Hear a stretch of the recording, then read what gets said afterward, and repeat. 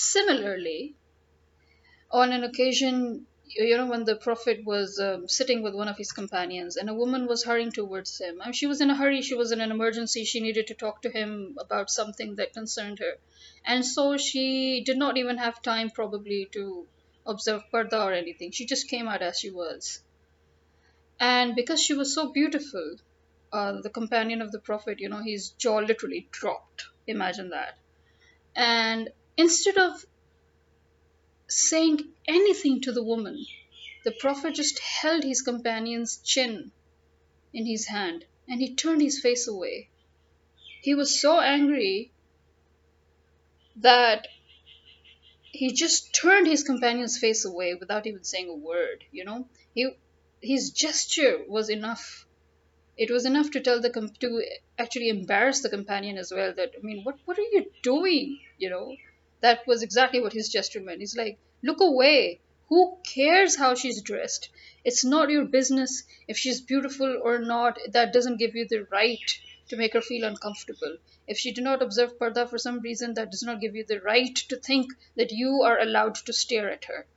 This is a very pagan view, by the way, and this is a very, very pagan, very unenlightened, very ignorant view, a very,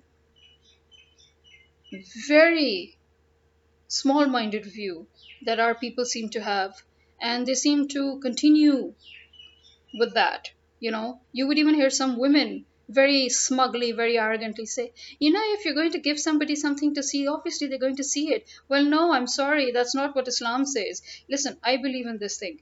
If you follow a set of rules and principles, you either follow it completely or you just leave it if you have a problem with it. You cannot take a religion or a divine law and then twist it to suit your purpose. So you're going to say, oh, you know what? In our culture, in our pagan culture, parents are next to God. So it means they own their children so they can say and do whatever they want to their children. Their children are their properties. In our pagan culture, women are men's properties. So, we can do anything we want with our women. We have the rights on them. We are like their majazi khuda, whatever that meant to our pagan ancestors. And then suddenly you remember Islam when it suits you, and you say, oh, no, no, in Islam there is this concept of parda, so you have to observe parda. Islam is a very practical religion, okay? It's all about your comfort. Islam has made a set of rules to protect you and to save you in whatever way it can. And it's all about human rights and it's all about privacy and it's all about practicality. Okay, so whatever feels wrong to your heart, and that's what the Prophet also said, if there is a tussle between your mind and your heart, listen to your heart. In other words, what he meant is that when you have this strong feeling that something is wrong, it means it is wrong and you should not do it anymore. You shouldn't try to find logic behind it. Because, I mean, that's what Hazrat Ibrahim was doing, when he tried to understand his pagan contemporaries and his family members and his society. And some were worshipping the sun and some were worshipping the moon, and he was trying to find the logic behind it. And at the end, he found out that logic was whatever you make of it. You can make anything sound logical, but at the end of the day, if it's not the truth, if your heart knows and your brain knows that it's not the truth, you can provide as many logics as you want to. It will not matter.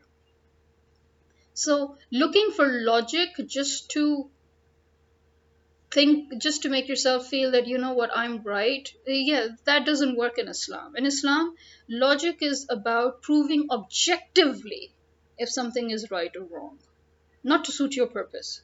Okay, if you have a problem with a law in Christianity or in Islam, you know what, leave it.